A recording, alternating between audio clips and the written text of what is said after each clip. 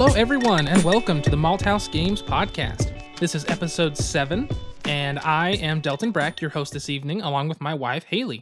Hello there. Oh my gosh, I can't believe it is already episode 7. Episode 7. It's been ridiculous in terms of how much we've gotten done, but it's good. We're getting recordings. We're getting listenings, viewers, listeners, whatever it's called, and it's doing good. High five. High five. That was terrible. One more That was time. a putty high five. High There five. we go. All right, so in usual Malthouse Games fashion, we're drinking with the episode, even though it's early afternoon. It's a Sunday. It's okay. It is a lazy Sunday for us. And it's almost 5. Like 13 minutes till 5. It's getting there. And so today, our first beer is the Anthem Brewing Company here in Oklahoma. It is their OK Pils, which is an American Pilsner. It's 5.5 alcohol by volume, and it's a delicious, refreshing little Pilsner. I actually like Pilsners quite a bit, and so it's a really good one that we like to have. Even though it's winter and it doesn't really fit into the winter months, it's still good. It's a little warm to be winter today. Like I know we had the Ouroboros, which is another Anthem beer. It's a very much a darker beer. And we thought about drinking that today, but it's about 70 degrees outside, even though it's January. So it just really didn't seem fitting. We need like a springy beer today. So I thought that the Pilsner and the beer we'll have on the second half of the show will be better. I don't have as much sediment in mind this time. This beer is nice and clear. There is no sediment to be poured, so that helps out in terms of what Haley has to drink. I still do not forgive you for that sediment in the blood orange beer. It was still a good beer, though. You didn't have the sediment in the glass. I didn't, but even with it, I know that you enjoyed it.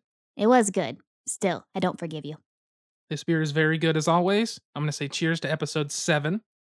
For those of you listening who are just tuning in for the first time or fairly new, this is a podcast about tabletop games, the people who play tabletop games, what we talk about while we play tabletop games, and everything involving them, which means board games, role-playing games, card games, but mostly board games and card games. But we will talk about role-playing games here and there. We've had a good week so far in board gaming. We've been using your app quite a bit. So Delton got a new app that imports his Board Game Geek collection and allows him to keep stats while we play games. Yeah, so it's the Board Game Stats app, and it is a paid app, which was kind of a sad thing for me, but it's a very, very good app. I did pay extra for the challenges, which helps us hold our 10 by 10 that we talked about in episode 6, and it allows us to, with another charge, which sucked, but it allows us to get more, they call it insights, and it's more advanced statistics. So each game we play, it keeps your score counts and gives you pie charts of who you play with, where you play, the number of counts you play, and all kinds of statistics, which is really cool. See, we already have how many plays in our 10 by 10? I think we've got 4 out of 100. So, I mean, we're getting there. It's going to take a minute. It seemed like we made a lot more progress than that. I guess we have played a lot of games, just they really haven't been in our 10 by 10. Exactly. But we have it the entire year to go, so that helps. How many hours have we logged so far in January? I want to say, I'm not sure. I'll take a look. I can't reach my phone. It is a pretty good amount. I want to say we're close to 10 hours. Just 10? I think so, but we've been playing shorter games. We haven't played a lot of heavy games this month. I guess that's true. And we have played Patchwork like 35 times, it feels like. Played a lot of Patchwork and Cat Lady and Number 9 and a lot of our favorites, which isn't a bad thing. But we got to play with some friends, Mac and Cass, which was really good. It was their first time to play games with us. And then we played with our friends Zach and Sarah again, which was awesome. It's always good. And so we've just been playing a lot of games. We play with Allison tomorrow. And so everything's been going good, playing a lot of games, having a good time. It's been great. What are we going to show Brittany and Caroline this week? We should make them play a game. I'm not sure what we could show them. I mean, we can figure something out, even if we just play Shifty Eyed Spies, because it's hilarious. Oh my god, can you imagine Brittany playing Shifty Eyed Spies? Oh, it would be great. She would probably hate it. She has these big, beautiful brown eyes that are the most expressive things ever. You always know how she's feeling based on her eyeballs.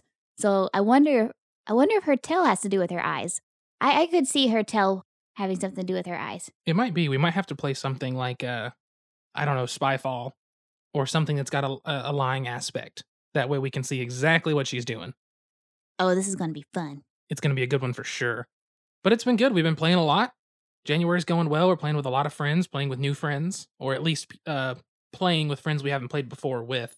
I'm making I don't know if that sentence made any sense whatsoever. It is Lazy Sunday, though. Yeah, we haven't accomplished much today. We filled up the fish tank and made pancakes, and we took a shower. We did. We finally showered before this episode. That way we could refresh ourselves before we start drinking. You have your hella tight lobster pants on, and I have my stud puffin pants.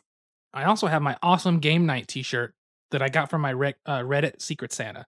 This shirt is awesome. It's basically a play on Fight Club, and it's a play on 4 of the rules. And so it's like, if, the first rule is you do not talk about game night.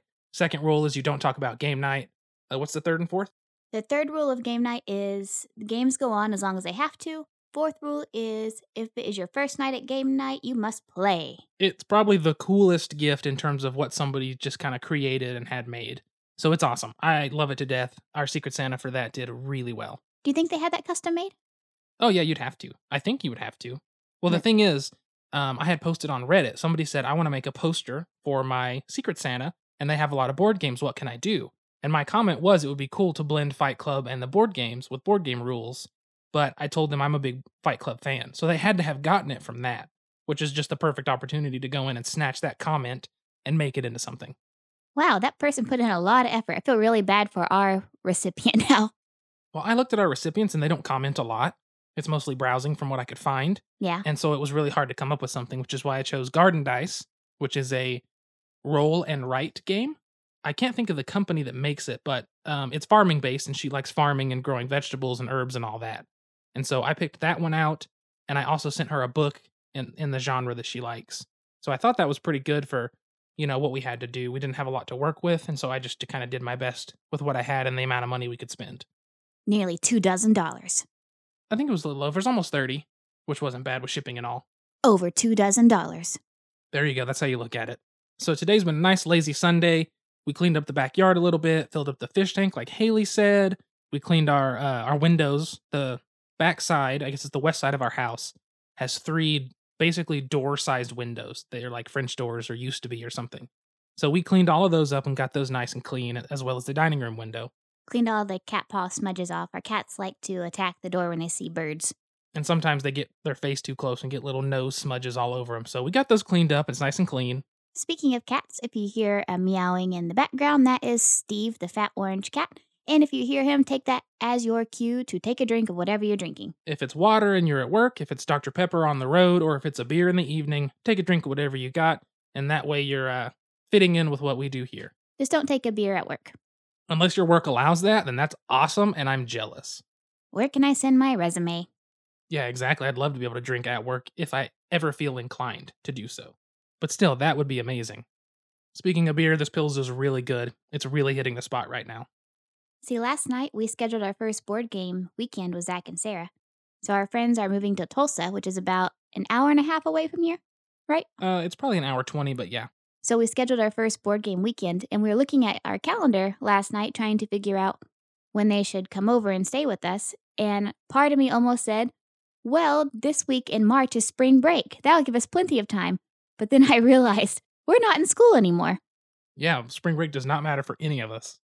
I know. And I was like happy and sad at the same time because I don't have to worry about school. But at the same time, I was like, oh my God, this is the first time in probably 23 years of school that I don't have a spring break. It is kind of bittersweet because it's sweet that we don't have anything to worry about with school. I don't have to read and write papers anymore. But it's kind of bitter because you don't get that week-long break.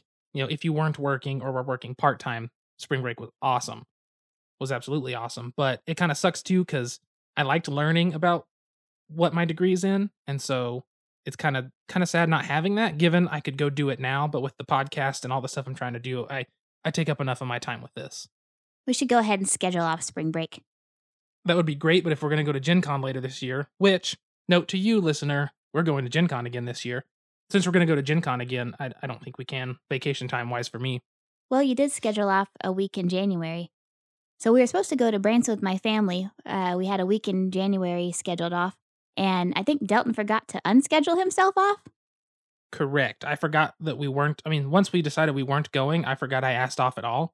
And so I didn't even do anything, but I didn't use the vacation time. I would have had to email about that anyway.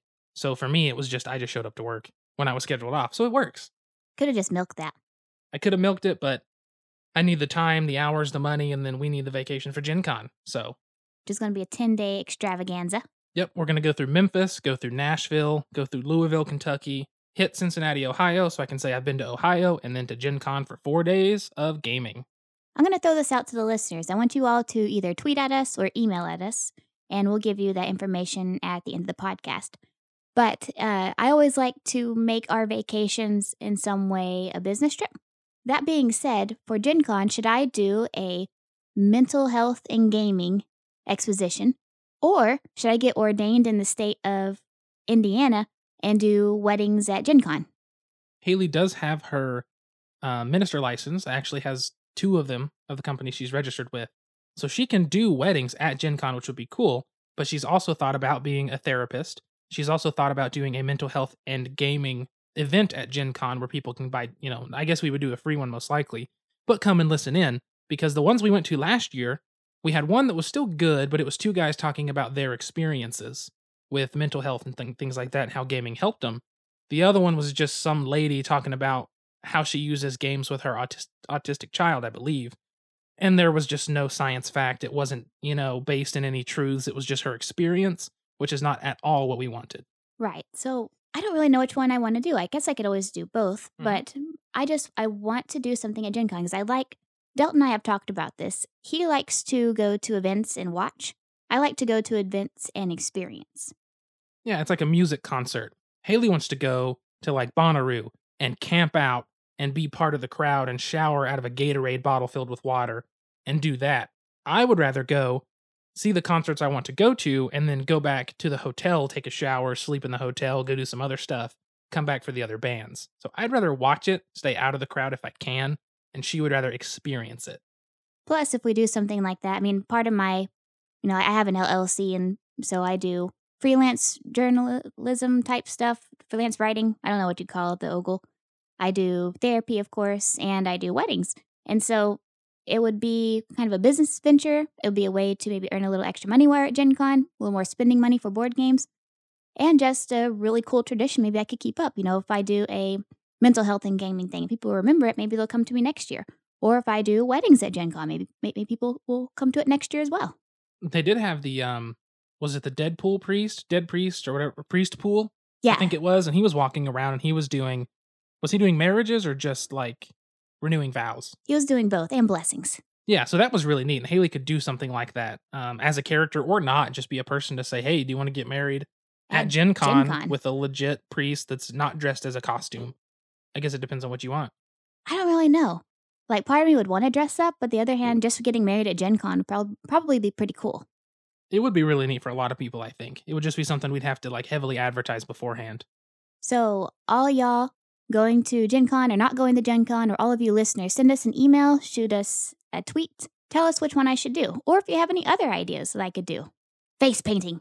Yes. We are open to most anything for that. She wants to do something, and I will sit back and help her out with it. So send us those recommendations or ideas. And enjoy the benefit of possibly making it a tax write-off. Tax write-offs are never, ever a bad thing. That's for sure. Okay, so I think we should move into the game now of the episode, just so we can move it forward a little bit, because that way we don't run too long, because our last episode with Brian was very long. Yeah, but it was very fun. You got to hear my John Cena music impression. For a quick second, ruining everything. Yes, we did. Da, da, da, da. Oh my gosh. Okay. Anyway, as you hit your glass on the mic stand. Damn, Gina, you already finished your beer. I did. Well, you talked a lot, which was good. Fight me. Well, I'm not saying it was a bad thing, but while you were talking, I was drinking. Now, while I'm talking, you're drinking, so it works out. Anyway, I guess for now, we will go ahead and move into the game of the episode. I still don't know what we're going to call this transition or this segment, so I'll just say that we're going to pick up some pieces and we're going to patch them together and stitch them where we need to for this game. Oh, here's the door. It's straight ahead. It's a game. So what are we talking about today? So today's game is one of our all-time favorites, which is Patchwork. Will you grab it for me off the shelf? I will. So while she's getting up to grab that, probably making some noise in the process, because that's just how recording works. Because my legs hurt. If you heard that, she said because her legs hurt, she's been working out. So Patchwork is one of our favorite two-player games. It is a game produced by Mayfair Games. That's the company. Designed by famed designer Uwe Rosenberg. He's of Agricola fame, Caverna fame, Cottage Garden, A Feast for Odin. He does a lot of Euro-style games, which are very mathy. They're not super, super thematic, but they're very good. I'd just like to point out that Mayfair Games liked my tweet the other day, so basically I'm a celebrity now. Exactly. And Mayfair, this is actually through Lookout Spiel, or Lookout Spiele, which is an Australian. I believe it was Australian. See it over here? And Mayfair prints all their stuff. It's that blue logo on the left. Ow! Oh my gosh. And she hit her face on the mic stand, everyone. Ah, applause. That's a German company, it says. Lookout Spiele. Well, it used to be Australian. Australian or Austrian? Australian. I Okay. believe. I could be completely wrong here. Anyway, Mayfair Games put this games out. If you say anything with enough confidence, people will believe you. That's true. Well, I am confident that it's Uwe Rosenberg because the name's right here. The artwork in this game is my personal favorite board game artist, which is Clemens Franz. He's I believe, a German artist as well. If he's not German, he's Austrian, but I think he's German. I love Clemens Franz. He did Agricola. He does this game. He does Isle of Skye. He does a lot of the games. I just love his stuff. The graphic design is also by Clemens Franz, as well as it says Atelier 198. I am not sure who that is, but those two are graphic designers, Clemens Franz as artist and Uwe Rosenberg as designer. I want to make sure that we start pointing these things out because it is very important for this industry that we have good artists, good designers, and that is something that I want to make sure to include. And good people promoting them and playing them. Exactly. We just got to make sure this hobby is good and inclusive. Any of you out there that think somebody should not be involved in this hobby, then you should not be involved in this hobby. That's my personal opinion. Burn! So, inclusive gaming. I'm going to get off that soapbox now, which was very short. Anyway, Patchwork. Amazing 2-player only game. If you have played a game called Barren Park or Uwe Rosenberg's other game, Cottage Garden, it's very similar. It is a Tetris-style game where you are building a quilt, which is hence the name Patchwork. That's where that comes from. In the game, you set these patches, which are tiles, in different arrangements, just like Tetris blocks. There can be a straight line of 2, a straight line of 4, an L of 2 one way, 3 the other, and there's all kinds of different shapes. Well, they also have buttons on them. The way the game works is you each have a piece on the little tracker. Now, the tracker keeps track of time.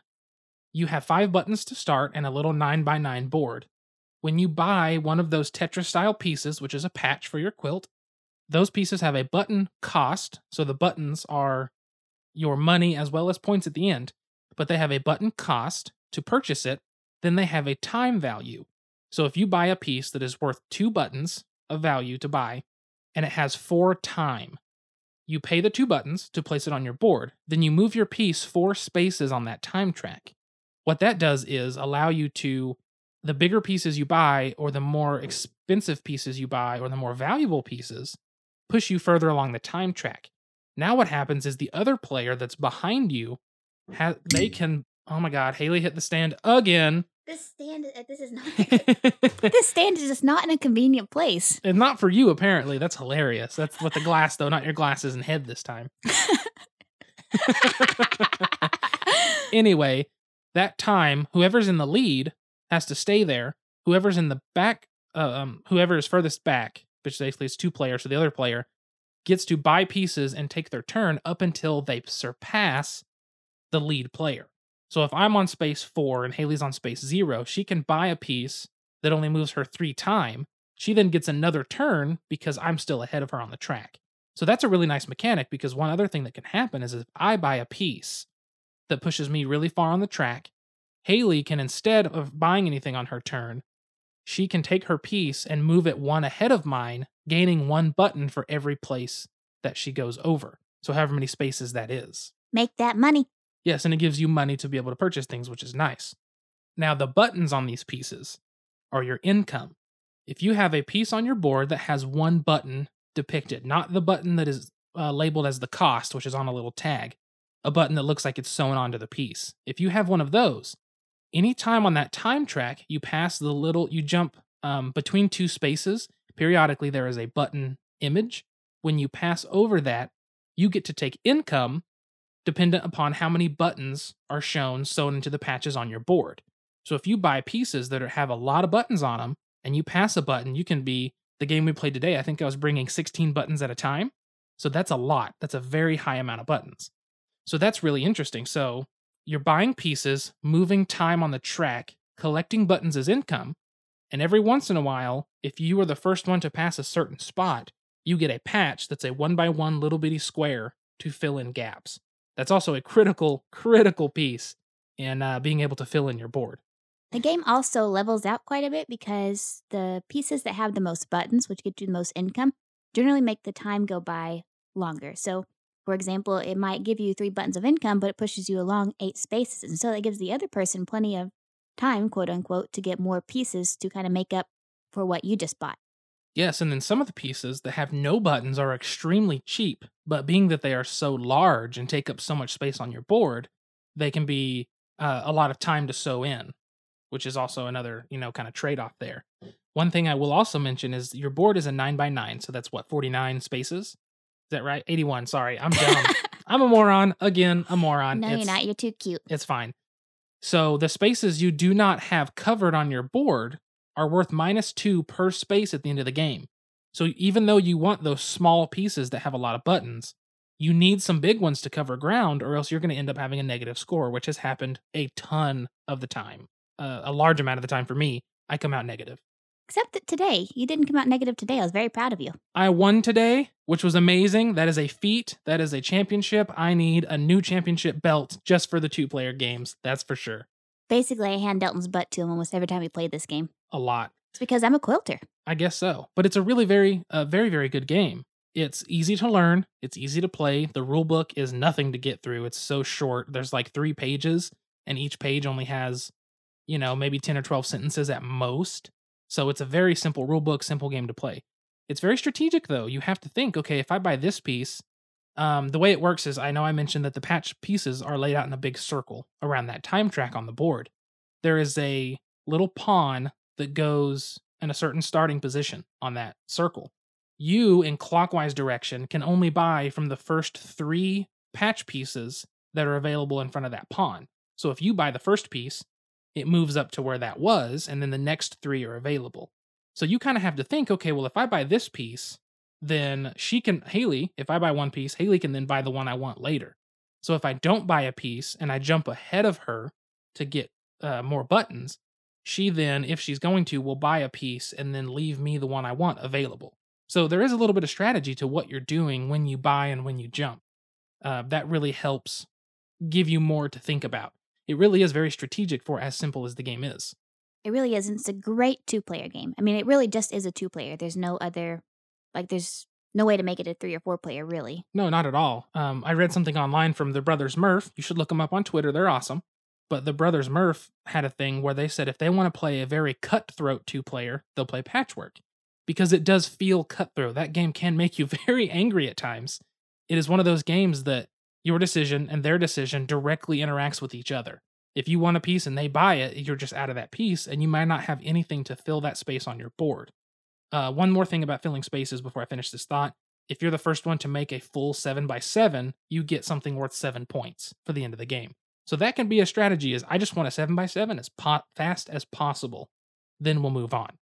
Anyway, the Brothers Murph said if you want a cutthroat game, play Patchwork. If you want a more relaxing game of a similar style, you can play Barren Park, which is another game. I think it's from... It's from Mayfair. Is it May? I thought it was Mayday. No, it's from Mayfair because It's we played Mayfair? it at the Mayfair booth at Gen Con. Yes, it's another Mayfair game. I don't believe it's Uwe Rosenberg, though. I think it's somebody else. But it's also really good, but that's for another time. But Patchwork is good. It's one of our favorites. It's short and easy to learn. I hope my description here has not been too ridiculous, but it's a fun game. It really is, especially whenever you win 90% of the time. And that's going to lead us straight into our topic of this episode. Before we get into that topic, do you want to pour our other beer? We will. So right before the topic, we are going to pour this beer. This is from a company called Dogfish Head. Now, Dogfish Head is out of Delaware. They are one of our favorite companies. We just got them in Oklahoma last year when our rules were changing. This is the Dogfish Head Namaste White. It is a Belgian-style wit beer, or Witbier, however you're going to say it. It is a Belgian-style white. It actually has a description. Our Belgian-style white ale, brewed with dried organic orange flesh and peel, fresh-cut lemongrass, a bit of coriander, peppercorns, and a healthy dose of good karma. Ooh, fancy. 4.8% alcohol by volume and delicious. Dogfish Head will always have a special place in my heart. Always. Because Delton watched a documentary about Dogfish Head before we were even engaged. And when we went to Rhode Island, which was my graduation trip that ended up being our engagement trip because Dalton proposed our first day there, we had searched all over to find Dogfish Head. We actually tried it there. We found a liquor store where we got probably 4 or 5 different kinds of Dogfish Head, including the 180-minute IPA. 120-minute IPA. 120-minute IPA, which, unbeknownst to me, until I drank the entire bottle, is 15 to 20% alcohol in one bottle of beer. But this company will always be special to me because it's what I drank on my engagement trip. And so every time I drink it, I just think about Rhode Island, think about that trip, and think about the day that Dalton decided he would be stuck with me forever. It was a very good trip. I really liked Providence, and going to Cape Cod in Massachusetts was fun. But Dogfish Head is awesome. They're a great beer company. We do have that attachment to them, which kind of gives us not really nostalgic feelings, but in general, it taps into the emotion. It gives me nostalgic feelings. It's literally Yeah. every time I drink a Dogfish Head, because we didn't get it for so long in Oklahoma. So for the last 3 years, we didn't have it. Last 3 years since I've tried it for the first time. So we would only get it when we went on vacation together. So we went to Colorado, we tried it. When I went to Vegas, I had it. But we didn't get it until Oklahoma until last year. Now, still whenever I buy it, even though it's at the liquor store right behind my house, which is too convenient, still every time that I drink it, I think about that trip, and it makes me very happy. Yes, it is. It's definitely a happy beer, and it doesn't help that it's delicious, which makes you even more happy as you drink it. So that's Yeah. really good. And it has a cute bottle with a little fish on it. Yes, well, it's not a fish, it's a shark, which is terrifying, but that's another conversation for another day. Oh, no, we should have that conversation about speaking of the trip. Nope. Speaking of our engagement trip, when we went on our engagement trip, before that, Dalton had been to 3 states. He had been to Oklahoma, Texas, and New Mexico, where there is no ocean. So this was Dalton's first time to see the ocean. At Cape Cod in Massachusetts, up in Provincetown, the very, very tip, that was where we actually got into the ocean. So Dalton, before the trip, he looked up shark sightings, and in 10 years, there had been 3 shark sightings at Cape Cod. No, they said that there was one about every quarter right now. Given we were also there in like August and the water was like 50 degrees. But they had still happened. Dang it. That happened. So we go out about waist deep in the water, and Dalton takes off screaming. And so I chase after him, and he goes, "Something touched me, something touched me, something touched me. It's a jellyfish, it's a jellyfish." It was seaweed.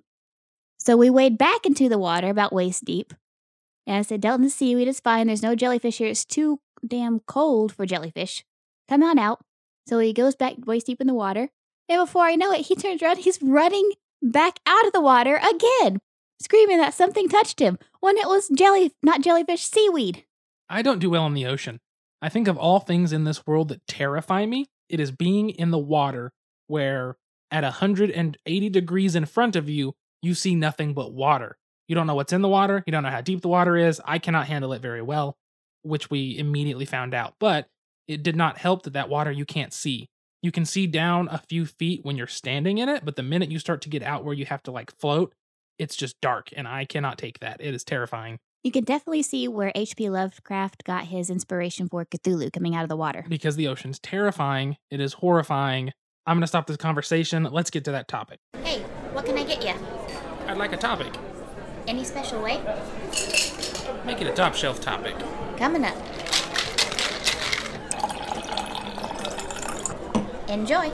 So the topic of this episode, coming off of Patchwork, is since Haley wins 90% of the time, the topic is how do you have fun with a game that you lose 90% of the time? How do you handle it? How do you keep playing that game and enjoying it? Because honestly, it can be frustrating at times. I lose more often than I win, so it definitely affects me more than it does Haley, and I also get frustrated when I win, when I lose. So, I'm kind of a sore loser, but not terrible. But it is something that I have to work with, and it's very hard to keep playing games and having fun when you can never win them. See, you lose 90% of the time at Patchwork. I lose 90% of the time at number 9.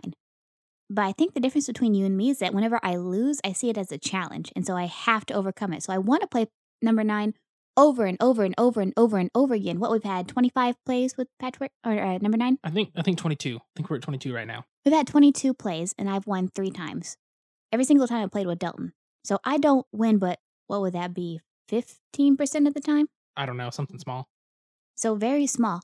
But I just love the challenge of number 9 because I can't win, and so it just makes me excited, and I wanna play it again because I have to win, have to try and win, but I don't get as frustrated, I think. I think I just frame it differently. Well, that's one of the things too is that it's not that I view it as not a challenge. It's not that I don't see that and say, okay, here's my hurdle and I have to overcome that hurdle. The only problem is, yes, it's a hurdle, but when you trip over the hurdle and you trip over the hurdle and you trip over the hurdle, pretty soon your palms and knees are all scraped up and you don't want to stand up and try again. And so for Palms are me, sweaty. exactly. So for me, it tends to get to the point of where I'm so just beaten and downtrodden from this experience that I don't want to try again to end up in the same place. It's kind of like playing video games. And if you keep losing at a level, so let's say a video game some of our viewers might know, Dark Souls, one of the hardest video games in existence. Everything will kill you. The easiest enemy will kill you if you're not careful. That game presents the challenge of, okay, I'm going to try this boss. All right, I kind of figured it out. I'm going to try a little bit better. And you keep doing it. But after a certain point, when you've got it figured out, but you just can't accomplish it, it gets extremely frustrating and it's hard to have fun. And sometimes with that, which is this is going to be my first answer to how to have fun with a game that you keep losing, step away, play something else, do something else, take a week, take 2 weeks, take a month, whatever you need before you come back to it to give it another shot and come back to it with a more open mind of flesh slate, I'm dumb, fresh slate, clean the palette out and just go for it from there and kind of start over. I think that's good advice, and that's a very therapist advice too. Like, whenever you get angry at something, instead of keeping instigating it, you step away. For example, a treatment, I guess you'd say, or a technique that we use in couples counseling whenever couples fight all the time. Whenever they sense a fight coming on, we have them set a 15-minute timer and go to opposite rooms. After that 15-minute timer goes off, then they're allowed to get back together and fight. And the majority of the time, couples lose the desire to fight after that. Because what happens is your emotions, your frustration, your anger lasts from 20 to 30 minutes. That's about as long as the emotion can last, like sustain that emotion. Now, sadness is different. Sadness can last about 32 to 48 hours. Like being completely sad, like not getting out of that emotion, you can be sad for up to 48 hours. Anger, on the other hand, the most you're going to stay angry is 30 minutes, and that's it. So, generally, with most people, whenever you're having a fight with your spouse, you don't get to that 30-minute anger. You get to maybe about 10 to 15-minute anger, but that's whenever you get into that fight, it sustains that anger. So, we set a 15-minute timer. After 15 minutes, you're able to come together and fight, and generally at that time, you're not as angry, you don't fight. And so it's the same thing. Whenever you get frustrated with that game, if you step away, then you're able to kind of calm down a bit and come back at it with a fresher mind. That makes a lot of sense. And that's exactly how I handle it. I handle video games that way. I mean, the other day I was playing Rocket League and I was almost at the point of throw my controller angry. And I just turned it off. I walked away. I came back here and I started practicing video editing. It's one of those things. I had to step away, go do something that I enjoy, something I find a challenge and fun, but it isn't something I have necessarily can fail at. Does that make sense? Yeah, it does. Okay, I had to do that and calm myself down. And then I played some more that evening and everything was fine. But it's just one of those things. You have to step away sometimes and just take a break. And that's okay. And everyone around it needs to be, I mean, I know it could be frustrating sometimes, but if you notice that maybe someone in your game group's getting really frustrated because maybe they haven't won the last 3 games, maybe they're that person and they want to win, just take a break. Maybe take a 30-minute break and you all get snacks or run down the street and get a pop or an ice cream and come back. Then people come back with a different emotional state and maybe more open to play another game. That's something I have to learn on game nights is we don't have to play one game immediately, play another game, and then go to the next game, and then play that one twice, and then go to the next one after another after another. I always have to think about it, okay, not everybody else is as gung-ho about gaming as I am, and you've caught up a lot to my gung-ho-ness. Oh yeah, I want to play Patchwork again. We just played it like 20 minutes ago. Right? And so that's something that I have to work on is calming down, letting everybody take a snack, take a break, take a snack, get a snack, take a break. I can't talk today. And kind of spread that out a little bit. And I tend to make those game days about gaming, not about the social interaction. Like gaming comes first and the people come second when probably need to start switching that. But that's a whole nother topic. But yeah, when you lose a game, like for me, it's stepping away. That's the easiest one. Another thing that I like to do is study the game. Go online and say, okay, what's some of the big strategies here? What's something I can learn? I can take Patchwork and I can look at the tiles and I can say, okay, well, this tile and this tile fit together, which leaves me open for this tile potentially later. And it's try different strategies too. A lot of times, what I do is go for the big pieces that are cheap, that don't have buttons to fill as much space as possible. But then I don't get my income later, and it ends up hurting me in the long run. So, this game, I chose to go with buttons as quickly as I could, while also trying to pick pieces that fit the best to keep it uniform. And it worked out for me. It was the first time I've been able to do that and actually come out ahead at a decent amount. We human beings like to find one strategy and stick to it. It's not only in games, it's like it's in our relationships, with our friendships. It is with how we do schoolwork. We like to find a strategy and just stick with it. And so I think that board games are really good for helping with frustration tolerance. Like if you can make people change their strategies up, which that could be a good topic for Gen Con, is overcoming frustration tolerance and changing up your strategies. Boom, and just approach it from a psychological perspective with ways to manage it and things like that. And yeah, that could be a great topic. And I think people would show up, even if it's only like 5. That's still getting someone and potentially helping them, which is psychology's entire goal, especially you as a therapist. So that could be a very good one. Let me poke you in the brain. Exactly.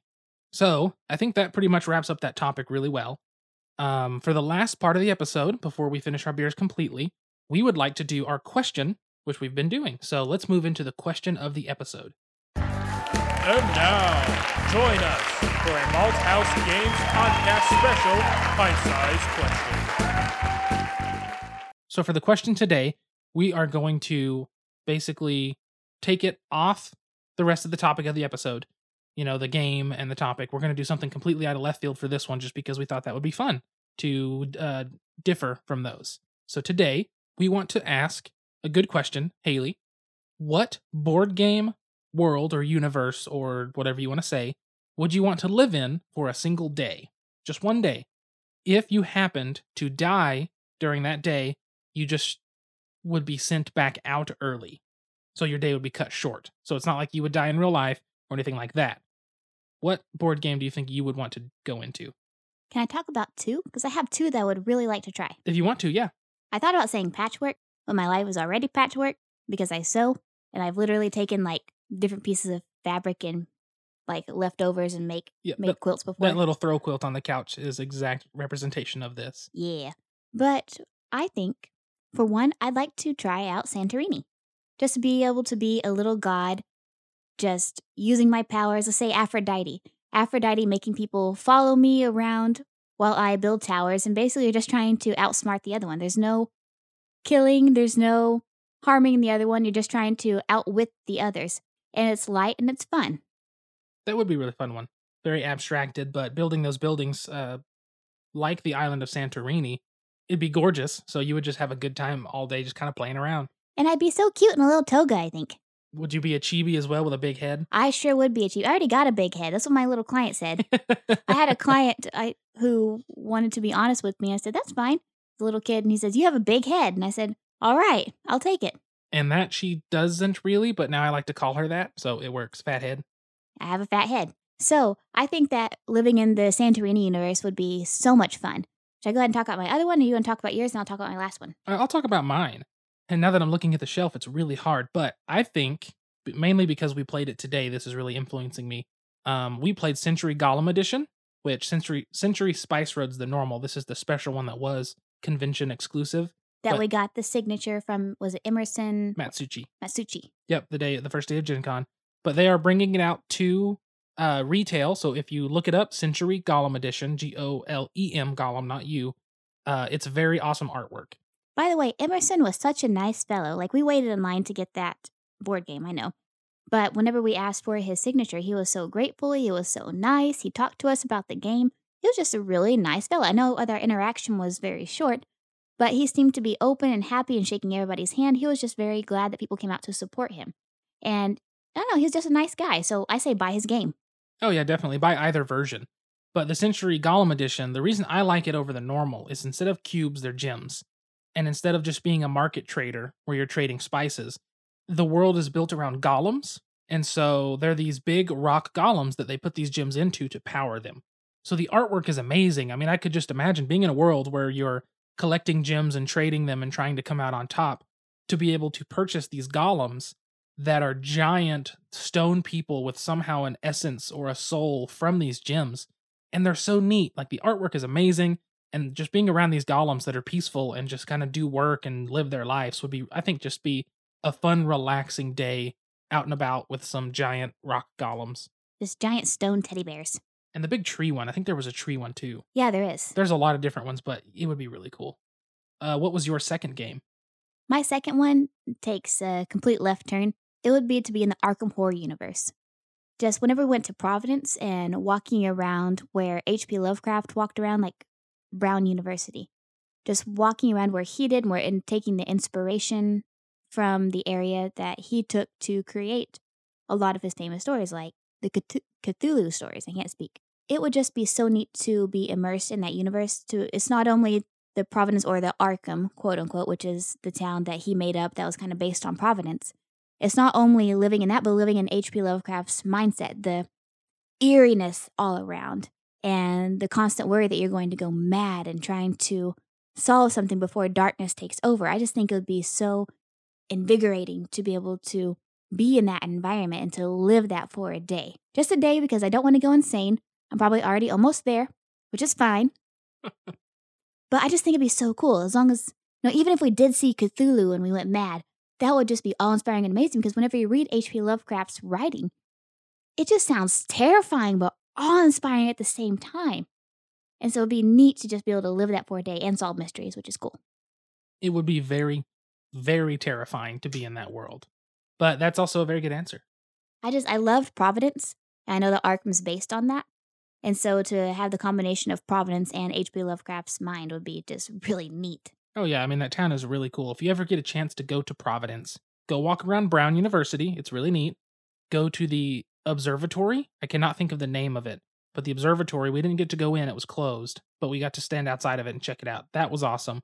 And then, even though we didn't get to go into the cemetery where H.P. Lovecraft's grave and headstone is, it's just an awesome walk. The city is old.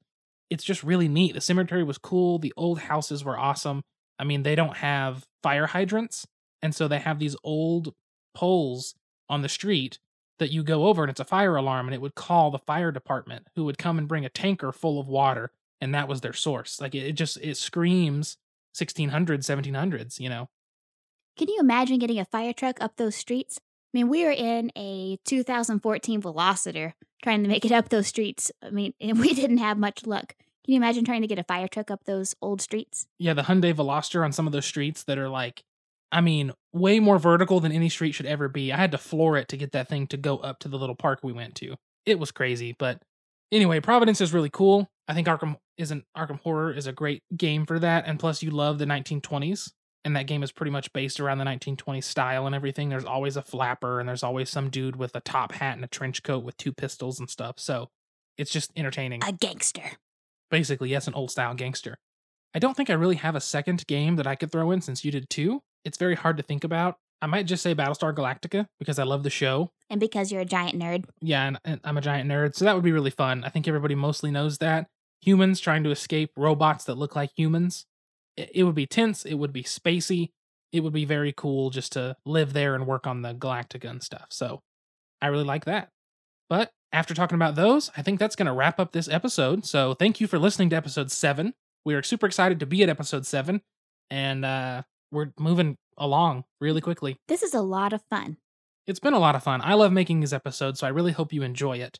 If you do enjoy the episode, please let us know. We are on Twitter. We're on Facebook. We also have an email. Our email is contact@malthousegames.com. On Twitter and Facebook, we are at Malthouse Games. That is MALTHAUS Games.